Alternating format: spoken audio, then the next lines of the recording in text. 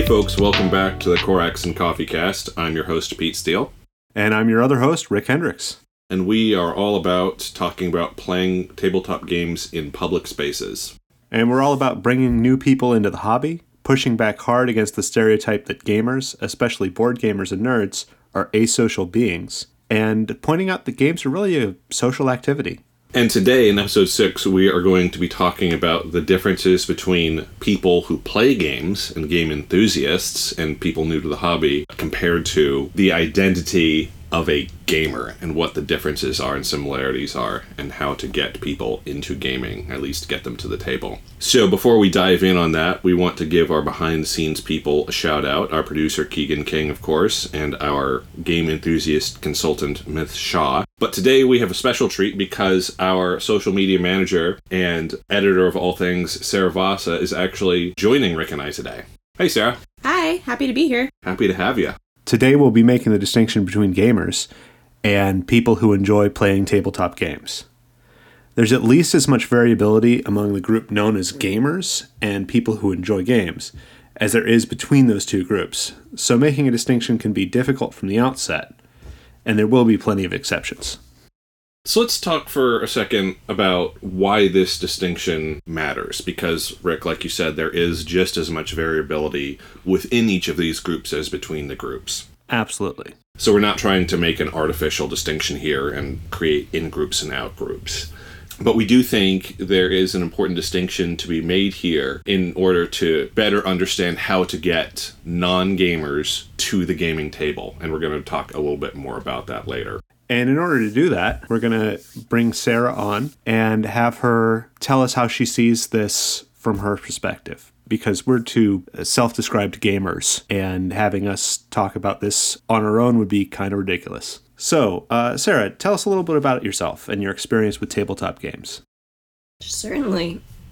So, I guess to start, yeah, absolutely. I don't consider myself a gamer. I would consider myself somebody who plays games. I grew up as an only child, so I didn't really have many opportunities to play tabletop board games. My parents certainly weren't into it. As an only child, I just had my own creativity to play with. Yeah. I remember asking you at one point, I said, what if I were to introduce your dad, for example, to a tabletop game? How would that go? And you just kind of stared blankly at me and said, not well. He wouldn't understand the point. Yeah, he's much more of like he'll play cards, like gin rummy or even solitaire by himself. But yeah, he was also an only child. Didn't play games growing up either. And I really wasn't introduced to tabletop board games like other than Monopoly and the like until I was in my mid-20s. Huh. You know, I like games. I'd be happy to play a game or two on a weekend, but it's not my go-to. It's not how I plan on filling my weekends or my after-work hours. Yeah, I mean, I've noticed that I'm always much more willing to play games in smaller boxes because it feels far less daunting because I'm not familiar with a gaming community. And I have noticed that, yes, you are much more likely to play a game that is in a box that's the size of a smartphone, right? But I've also noticed that when I bring over a game that is larger, your immediate reaction is, oh, I don't know if I can understand this. But then I say, hang on a second, let me just give you a brief rundown of the rules, and I pull it out. And after a turn or two, usually your response is, this really isn't that complicated. Yeah, I mean, of course, I can get hooked and interested in games that appear daunting from the get-go. But I think I just require a little patience, both from the other person who's teaching me as well as from myself, because I need the person who is explaining it to me to kind of explain it as we go. If you put this large game down in front of me and say, all right, we're going to explain all the rules right now, I'm going to be so overwhelmed. And I think that's a really good point in terms of understanding better ways to teach newcomers to the hobby how to play a particular game rather than just kind of giving them all the rules from a fire hose from the get-go. So, Sarah, if you didn't grow up with games particularly, what got you into gaming? Great question. I mean, traditionally, I grew up playing puzzles. I grew up playing sports. Really, I guess some friends in my 20s kind of brought me into playing more tabletop games. And I found that some games have similar components to those puzzles and those sports that I grew up with. There's something to be solved, something to be competitive about, or even sometimes something to approach with another person as a team. And I find that enjoyable. I find that something that I can connect to. So you mentioned specifically that if a game might have a puzzle element, you might be more inclined to give it a try, or if there's a team-based element, you might be more inclined to give it a try. And when I hear something like that from a game enthusiast, I light up because I think, oh great, now I know what games to bring over next time we're going to play a game, right, to make you more invested and things like that. And I think that's really important for gamers to pay attention to in their non-gamer friends or game enthusiast friends, to really kind of tease out those elements. With that being said, what are some of your favorite games, tabletop games, that you have played? Yeah, I mean, I think you're bringing up a point, too, of bringing a game that you think I might have interest to me. Because, to be honest, I have not picked up a game on my own. I have only been introduced to games by others. Some of my favorites are, like, Ohanami, Solar Draft, Solar Storm is more of that cooperative piece. And Dominion. Like, I really enjoy the card-based games. So if I were looking to bring you a game that you'd like to get into, what would I bring? I mean, I'm not sure how to answer this. Again, like, I feel like I'm still at the point where I'm still learning about games and what I like, how to figure that out. But there are many games that I have looked at in stores or even on friends' bookshelves that I want to play. And I can't figure out why. Some of those include like Arkham Horror or Pandemic, games where there's something to be solved. Some that have like a story element, like Expedition to New Dale, but I have no idea if I would actually like any of those games. I think this has been some of the challenge for me in finding a game that you would be more willing to play, because when you say Arkham Horror and Dimension and Pandemic and Expedition to New Dale, which has a lot more complexity to it, in my mind, those are really all over the place, and it's really hard for me to find a common thread between those things. So I have to ask myself, okay, are you really still figuring out what you like, or is there a kind of a golden thread that weaves throughout these games that you see that I don't? And if so, what is that? Or what's going on here? You know, are you really interested in different things? Just kind of trying to find a common language and understanding to get you to come back to the table, which is what I want most in my heart of hearts. Yeah. So something else that I've asked you before, and I want to ask you here again, what games or game mechanics do you know you have no interest in or very little interest in? Yeah, I mean, like I said, games that are large, seemingly complex games, especially games that are going to take more than 2 hours to play. I don't really know if I often have the time that I can dedicate 2 or more hours to play a board game. You know, games that have, I don't know, you've called them dudes on a map games, or games where people are shooting each other, and that's the main objective. Like, I'm not interested. Other games that you've made fun of me for not being able to get into this is just games with miniatures. Oh, you're gonna start a rumble on the podcast. I just don't get them. I don't know what the point is of miniatures. And I've walked you into game stores where there have been a miniature display of dozens or hundreds of miniatures expertly painted, and I've said, hey, check this out, isn't this cool? And your response has been, I don't get it. Yeah, I mean, I can see the precision and the detail that has gone into painting them, but then they're just there. I don't know. You clearly worked very hard on that. Why? Exactly. And I could come back to you, and I have, and say, well, there's this whole narrative story around them, and you can play all these different versions of a game with them, and it's artistry in its own right. But that's just me trying to convince you to see my point of view, which is ultimately really not helpful. Right. I mean, I think it's the same as like when I walked into your apartment and there's these Lego displays just sitting there. And I know that's a whole different topic, but it's the same idea. Why is that sitting there? It's not doing anything but collecting dust. Sorry. Stay strong, Pete. Sometimes you have to dust. But this is so indicative of this barrier in communication. And, at the end of the day, it's a different level of interest, perhaps, and you just got to call it what it is, a different level of interest in a particular hobby, and that's fine. And at the same time, it's, Sarah, you clearly have some level of interest in this hobby. It's not none. Then it becomes, well, how do we help you explore that interest or let you explore that interest on your own, given that what we really want to do is get you back to the table playing games? Mm-hmm. So can you tell us about some of the barriers you faced in trying to get into gaming?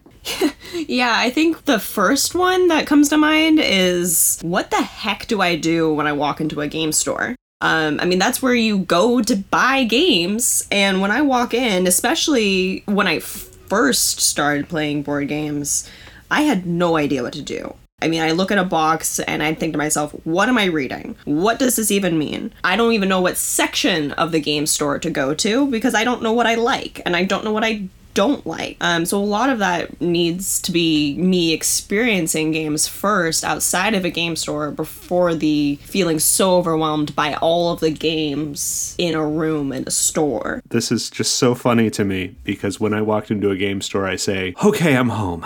Right. It's Right. your personal, fairy tale land, like Disney World sort of thing. But for me, it's just this totally different world that I feel out of place in. Right. Sure. So first I have to say thank you so much for your default space for buying games is going to a brick and mortar friendly local game store rather than going online. That's fantastic. We need more people like you. Well, I think with online, you can't pick them up and read the back of them in the same way that, I don't know how big the box is. And again, that's one of my things. You just have even less to go on. Exactly. And that, I would say, oh, you like this tactile element of picking up the box, rotating it. And I would say, congratulations, you're a tabletop gamer, because you like that tactile element. But of course, nope, that's just me pushing an agenda. But like Rick, after a day at work, if I need to decompress, I'm like, I have to go by the game store. I have to go home and hang out with my people before I can transition to the rest of my day. And for me, it's more of if I plan to go to a game store, I have to prepare myself to do that. You have to gear up emotionally. Yeah. Maybe that's partially introverted me. Maybe that's just I'm not a gamer. I'm an introvert too, and I don't like being around people, but gaming is a very different thing for me. Mm-hmm. I don't think it's all that. And it's, of course, you show me a room with a million introverts in it, and you're going to have a million different types of introversion. Same with extroversion, Introverts need to be around people sometimes, and extroverts sometimes need alone time. So you don't need to get into all of that right now. But Sarah, I'm wondering, what would make you feel less out of place and more, maybe not at home, but at least comfortable in a game store? Yeah, I think that's a good question. I think the first 3 or 4 times that I went to a game store, I felt this overwhelming sense of dread that a employee would come up and talk to me. And I get that employees are supposed to be helpful and point you in the direction, but I find that people come up and ask you, what are you looking for? What are you interested in? And that's the question that I can't answer. So part of going to a game store with somebody else who is familiar with that world is to make sure that there's a buffer there. Answer those questions when somebody comes up to me if I look like a deer in the headlights, because I really don't know how to answer those questions. It's almost this awkward dance of don't leave my side, but also don't hover and over explain. Let me pick up those games and read the backs. And if you have anything to add, great. I think you'd like that. Or I really like this game because of X, Y, and Z. You might be annoyed by this other component, just given what you know about me. Mm-hmm. I think also is answering my questions and being patient and pointing me in a direction that I might like. Again, you've mentioned I'm a little all over the place because I'm still learning about what I like, but you know far more than what I know when I walk into a game store. So once you manage to get a game home, what are some ongoing barriers that can ruin the experience for you? So besides the large box, right? Mm-hmm. If I open up a game and there's just a million pieces, lots of different components, lengthy rule books without diagrams, I just don't really know where to start. And I have that sense of overwhelm, again, that I had in the game store. I think the other piece is that the person who's introducing me to a game, whether it's a brand new game or a game that they're pulling off of their shelf, that person really needs to be familiar with the rules, or at least refamiliarizing yourself before you put it in front of me, a new player. Because that will just add to my anxiety and sense of overwhelm if you're saying, I think it's this, or I need to read through this and give me 30 minutes while you're sitting here at this table. My attention span is gone by that point. Gotcha. So learn the rules ourselves and then try to assist others. Uh-huh.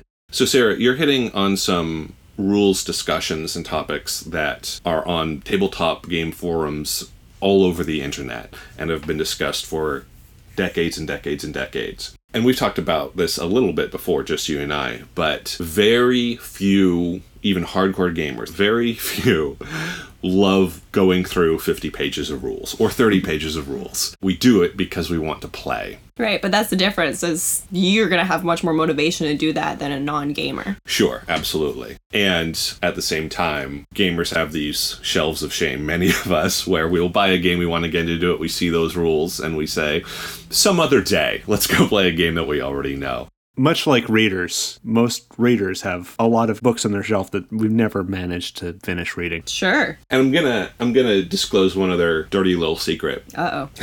Not so dirty. Which is that even expert tabletop gamers who play games constantly, when they bust out a game, unless they are intimately familiar with that particular game, they are not going to get all the rules right. They are going to play through the game once or twice or three times and then, check those rules and be like, oh, we were doing this wrong according to the rules. So there is this constant learning and relearning and relearning of kind of the finer minutia of a given game's rules. And so this gets into discussion of what is a game. Well, a game is not just its rules. A game has rules, but it can't just be rules, because if I were to give you a game or sell you a game and just hand you the rule book, you'd be pissed because you'd say, where's the game?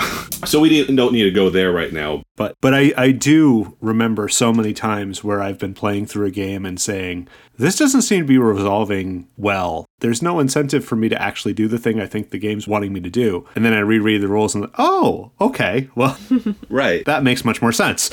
Exactly. And I think really the point here, the takeaway, is that to find bridges of connection between gamers and people who don't identify as gamers is that when you are intimidated by rules, or when rules are a deterrent, or when you have anxiety about if you're playing a game correctly, you are by no means alone. The gamers at the table are feeling their own version of the same thing.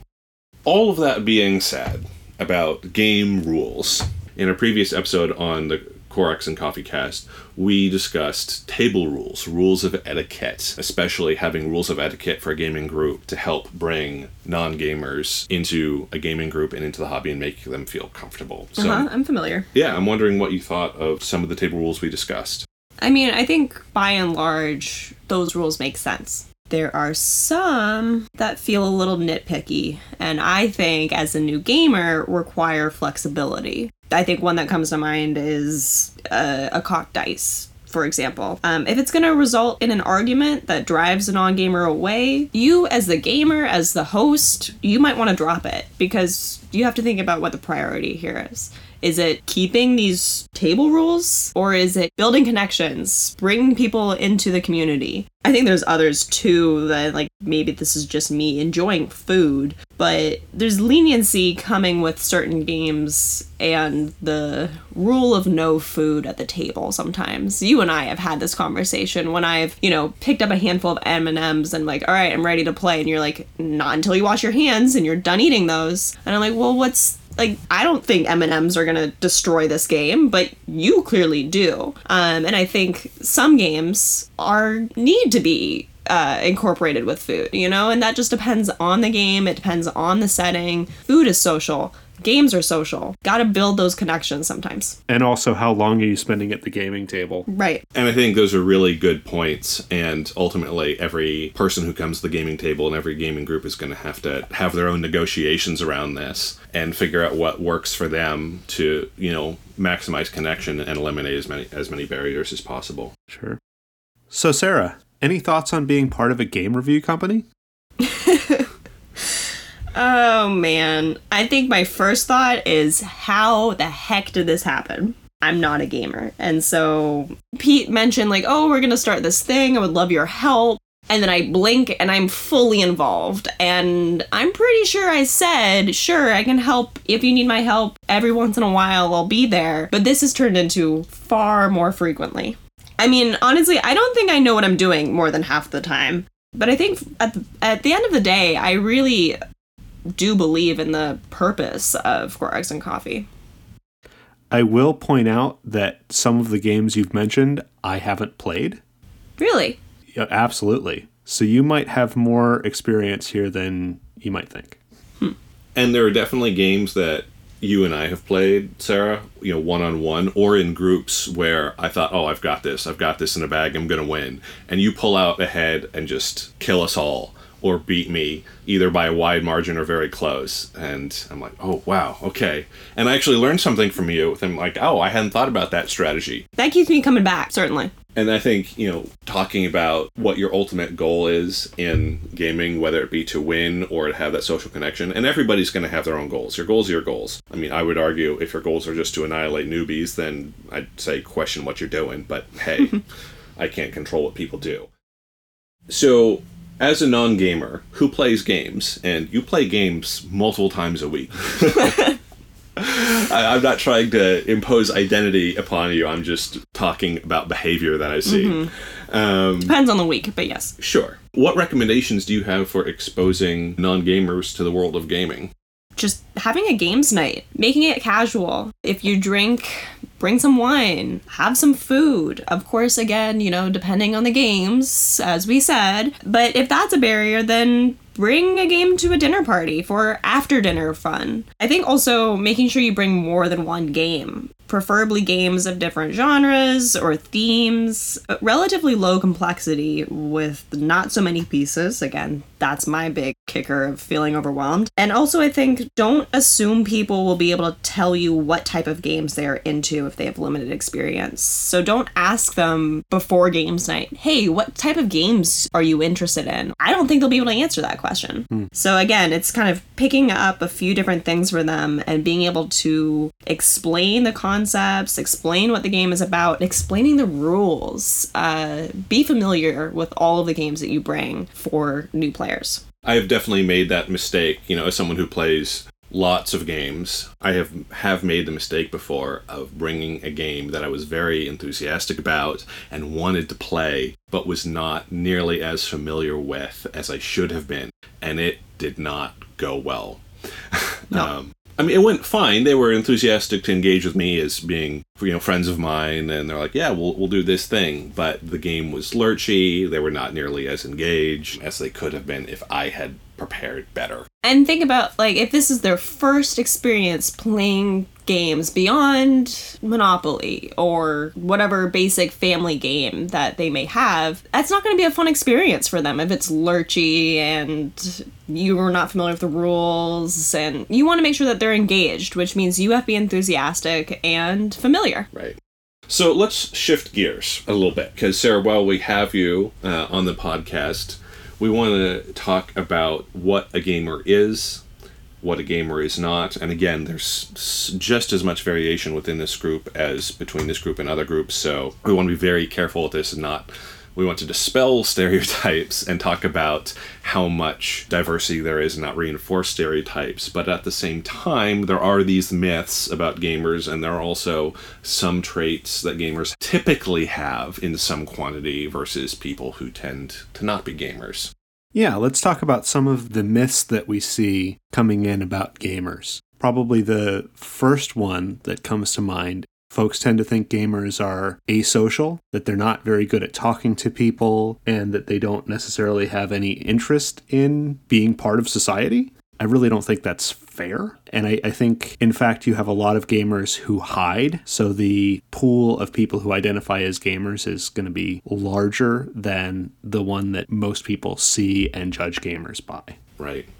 And I certainly have met plenty of gamers who are fairly awkward. Mm-hmm. And I've also met plenty of people who have never picked up a board game who are awkward. Sure. And I get that this is all anecdotal, And if we want to conduct a study, we could do that. That's not really the point here. I think another gamer stereotype is that gamers have a poor grip on reality and have to escape into a fantasy realm in order to cope with life. And sure, there are some that are like that, and there are many others, the vast majority, who do not exhibit those traits. And I think a lot of people suffer with the need to escape reality, and there are various ways you could go with that, depending on your sort of natural proclivities. Absolutely. I think some people binge watch TV shows for that purpose. Exactly. So it's not particularly a gamer thing. It's sometimes life is really hard, and you need somebody to step in and help you out with that. And I think that's more of a big human thing that comes down to, ooh, there's something wrong with you. Oh, you play games? That must be it. Yeah. Another stereotype we see a lot is that gamers live with their parents in their basement. A lot of musicians live with their parents too. It's Yeah, in this economy, a lot of people live with their parents.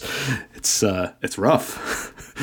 I want to go play a game, not talk about that. Yikes. Yeah. And going along with that, you have this stereotype of poor hygiene where people don't wash. And again, that's, I think, more of a human thing. Yeah, that just ties into the whole asocial thing as well, you know. I think also there's a stereotype that gamers are just kind of generally are odd people. And I would say, yes, some gamers are in fact kind of odd people. I've also met odd rock stars, odd lawyers, odd engineers, odd sales associates, odd doctors, and the list goes on and on and on. Sure. Frankly, I think most people are odd and just hide it. I think being enthusiastic about going to your job and liking the thing that everybody else likes is more a form of role-playing than anything else. Yeah, I mean, I think a bunch of people fit into this stereotypical gamer myth who are not, in fact, gamers, right? Like we were saying. Mm-hmm. I mean, I guess growing up, I was friends with nerds who were gamers. And Seattle friends, if you're listening to this, you know who you are. The stereotypes are these extremes. For someone who's highly invested in a hobby or an activity that prefers to be on their own and be in their own world without others, that doesn't need to be gamers. That could be a woodworker. You know, it could be somebody who is really into their own thing. But again, that's the weekend version of them. You would never know. Mm-hmm. Most people, just as a survival mechanism, are able to turn that off. Right. And engage looking very normal, to the extent that normal is a thing. So anyway, that's a little bit about what a gamer is not, or about what doesn't define a gamer. So let's talk a little bit about what a gamer is. In my mind, what really defines a gamer is that most gamers are really interested in the future of gaming, expanding the player base, really excited over new things that we hope will come out one day, feeling strongly about rules and the elements of games we want to see more of. Most gamers are really likely to ask the question, when am I going to get more time to game? I mean, that's definitely me, is when can I get another game to the table? When can I hang out with my gaming group again? When can I find more time to do this? Sure. This hobby that I love so much. When can I find time to balance this character that I'm working on? Exactly. And that leads into metagaming. So for a non-gamer or game enthusiast, someone who just enjoys playing tabletop games when they happen to play them, they come to the table and they play the game or the games, and then the game ends. And then for that person, more often than not, that experience is over. Maybe they think about the game they played afterwards a little bit in their own head, or maybe not. But for a gamer, they will analyze and reanalyze and reanalyze that game in their head, and they're going to want to talk about it often. And they're going to want to talk about how that game could have gone differently, how they could have played better or worse. And that might just be like with their gaming group and friends who were part of the game or not part of the game. They might go online to be part of an online forum or community there to discuss the game or other games. For a gamer, the gaming experience is not isolated to the time playing the game at the table. Absolutely. Yeah, playing a game at the table is just one form, one type of engaging with the game and the gaming community for a gamer. Yeah, I've noticed that after a game ends, Pete, you will sometimes say, you know, let's talk about that. Let's talk through that. What did you like about that? What didn't you like about that? What was going on in that game for us? And I think the first few times you did that, I was like, why are we talking about this? Like, game's over, time to go enjoy the rest of our day doing other things.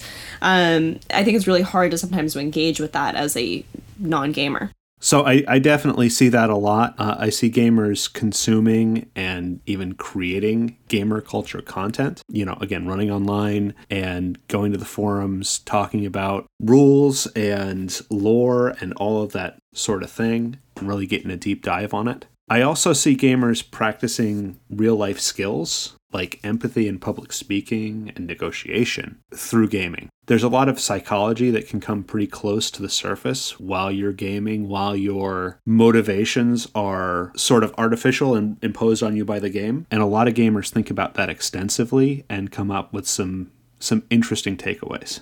Yeah, I mean, I think the two of you and Keegan are empathetic people.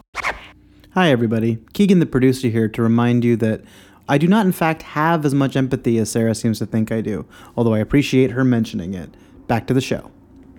With critical thinking skills, who happen to really enjoy games, talking about games, going to game stores in your free time, doing those sorts of gamer things. I noticed that you did not mention going to conventions. Well, it's been a pandemic as well, so... That's true. But I also just point that out, for some gamers, conventions are such a huge part of the hobby, and for non-gamers that I've talked to, some are like, oh, there are board game conventions? That's a thing? Yeah, I didn't know that was a thing a few years ago. Right, exactly. And the fact that you didn't mention it, I was like, oh, there's this disconnect. I think, honestly, the only convention that I'm most familiar with is Comic-Con, right? And, like, Sure. That's a world of itself. And there's certainly overlap between tabletop games and comics, but not for everybody. Well, and it's funny, I went to a Ren Fair one time, and it became for me a gaming conference where I got taken into LARPing. There were plenty of people who went to that Ren Fair who did not end up LARPing. So let's shift and let's talk about some common but certainly not universal traits of gamers. And we've alluded to a few of these already, but I think it's important to call some of these out a little bit more specifically. I think gamers have a certain type of emotional fortitude, and certainly other people have the same type of emotional fortitude as well, but I really see it in gamers in that playing a game, tabletop or otherwise, to be honest, but playing a game is really about solving problem after problem after problem after problem, and learning through failure over and over again in rapid succession. And very often, a gamer will feel that crush of defeat, either being defeated in the game in its entirety or in a round or whatnot, and persevering through and trying to learn from their mistakes or lack of mistakes in the moment and forging ahead. And one could say, oh, well, you're taking the game too seriously. And yes, certainly that can happen for some people, but if you're really emotionally invested in this hobby that you love and in this game, you're not taking it too seriously, you're just emotionally invested and charging forward even when you're losing. Yeah, I think that happens with sports, too. Absolutely. Mm-hmm. And one of the advantages of gaming and of sports is there's always another round, you know? Mm-hmm. And I think this is true in life as well. Most of the time, you have another shot to get it right. Yeah, the stakes are fairly low. And that skill that you develop as a gamer, saying, okay, that round didn't go so well, let's dust ourselves off and get to the next interview, can be very helpful. So sort of going along with that, I find that a lot of gamers are pretty dynamic. They're willing to change up their strategy, and they're willing to see things as having that sort of low-stake interaction of really badly that round. Let me try winning with this other mechanic. And just sort of seeing how it goes and changing up your strategy despite the fact that you may not want to. And related to that, I think gamers can employ a type of efficiency in that they tend to think in very systemic, mechanistic ways, trying to find the fastest or best route to victory. Now, sometimes you're just exploring the possibility space and kind of wandering around inside of the rules, figuring out, oh, what does this do? What happens if I overturn that rock or kick this thing or blow on this other thing, right? And so that's one mode of being, but this other mode of being is, how do I get from point A to point B in order to win or in order to achieve my goals, whether it be winning or not, and being able to think in creative ways outside of the box in order to get there. Sure.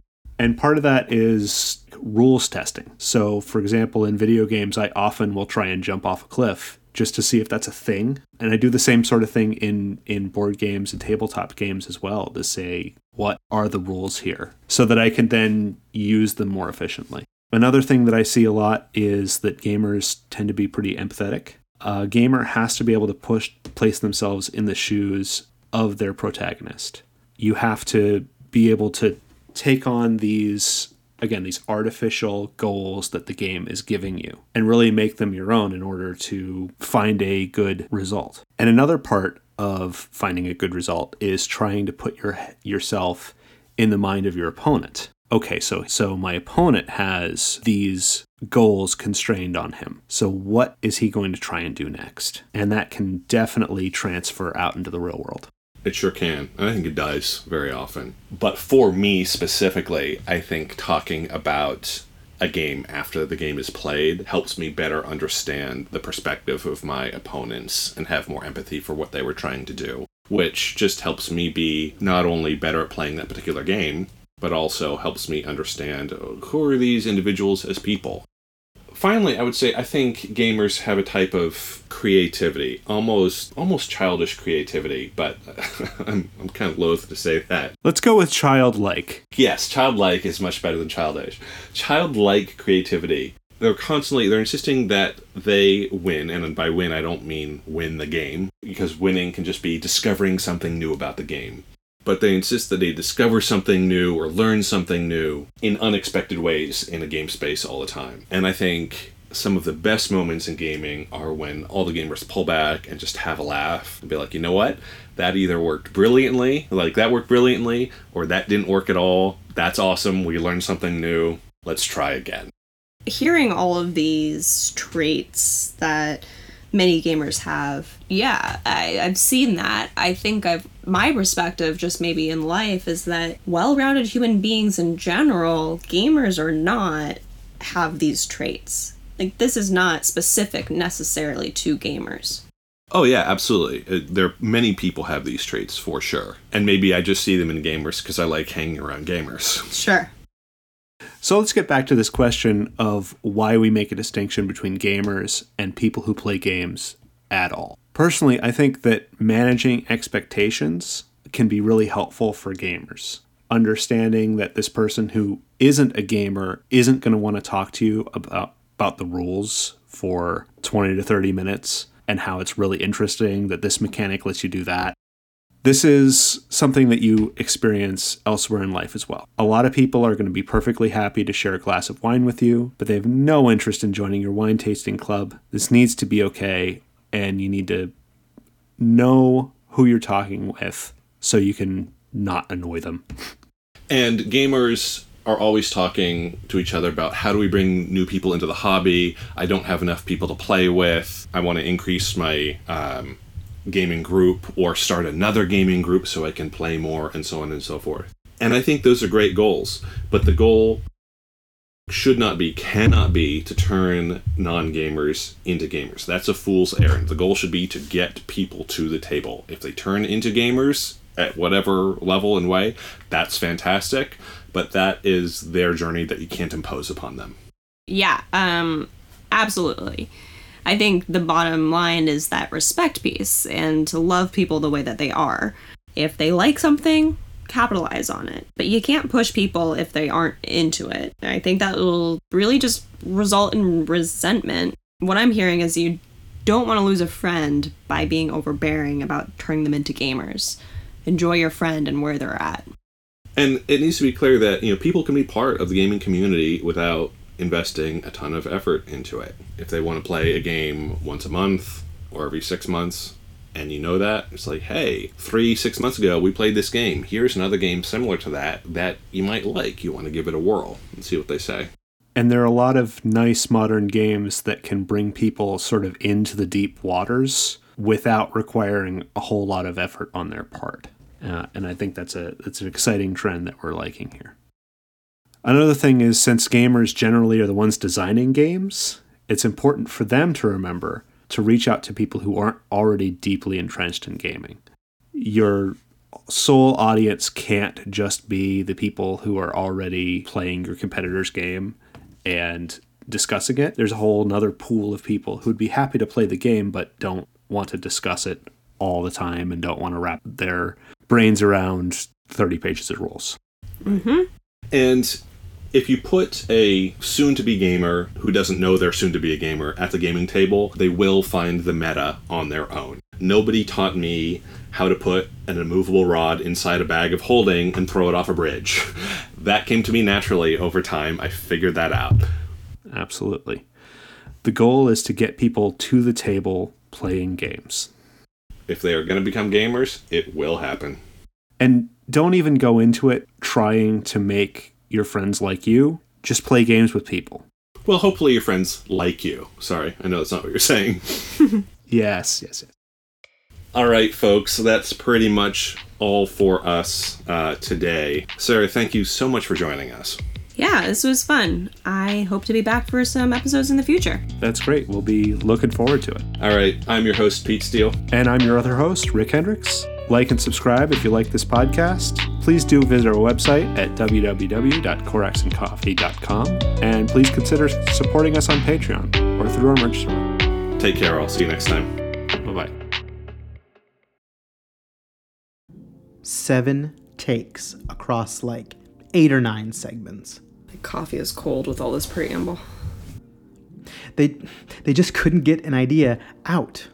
I have hit record. Yeah, I got it. I got it. But I did it. I freaking did it, you guys. This is a fun episode. We should totally just delete this and start over, but I want Keegan to have all this lovely banter. Honestly, I'd be more humble, but like, who needs that? Jerks. Jerks need that. Yeah, 3 people and a cat. We're doing really, really well. We're doing really good. We're doing really good right now. I'm ready. You're ready to go? All right. Jerks who take a bunch of takes to do one simple thing. 3-hour episode, 20 minutes of actual content. And if you had heard the things I heard. Actually, you know what? You can. Here you go. Speaking of trying to help, are we ready to go again? Gross. Super gross. I totally forgot what our episode was about. Only a couple minutes. You see what I have to put up with? It's just stuff like this and swears. The whole time. Swears coming from your bodacious hosts of the Corax and Coffee Cast, Pete Steele and Rick Hendricks, with a special guest, as you heard, Sarah Vasa. Sarah is also known as Sarah the Destroyer, Sarah the Incredulous, and Sarah the person that usually sits just to the right of Keegan at the kitchen table when we're all hanging out together. It's not as punchy as the other ones. Music, audio production, and void screaming brought to you by me, Keegan King. Thank you to our contributor, Ms. Shaw. If you liked this podcast, good, you're correct. You may also enjoy our written game reviews, unboxing videos, print and play games, and a bunch of other fun stuff at coraxandcoffee.com. You can also support us through the Anchor/Spotify link inside the show notes. You can buy stuff from our merch store, or support us on Patreon in whatever amount you think our content is worth. The quote of the week: stay curious, stay weird, stay kind, and don't let anyone ever tell you that you aren't smart or brave or worthy enough. Corax and Coffee. Tabletop gaming, caffeinated.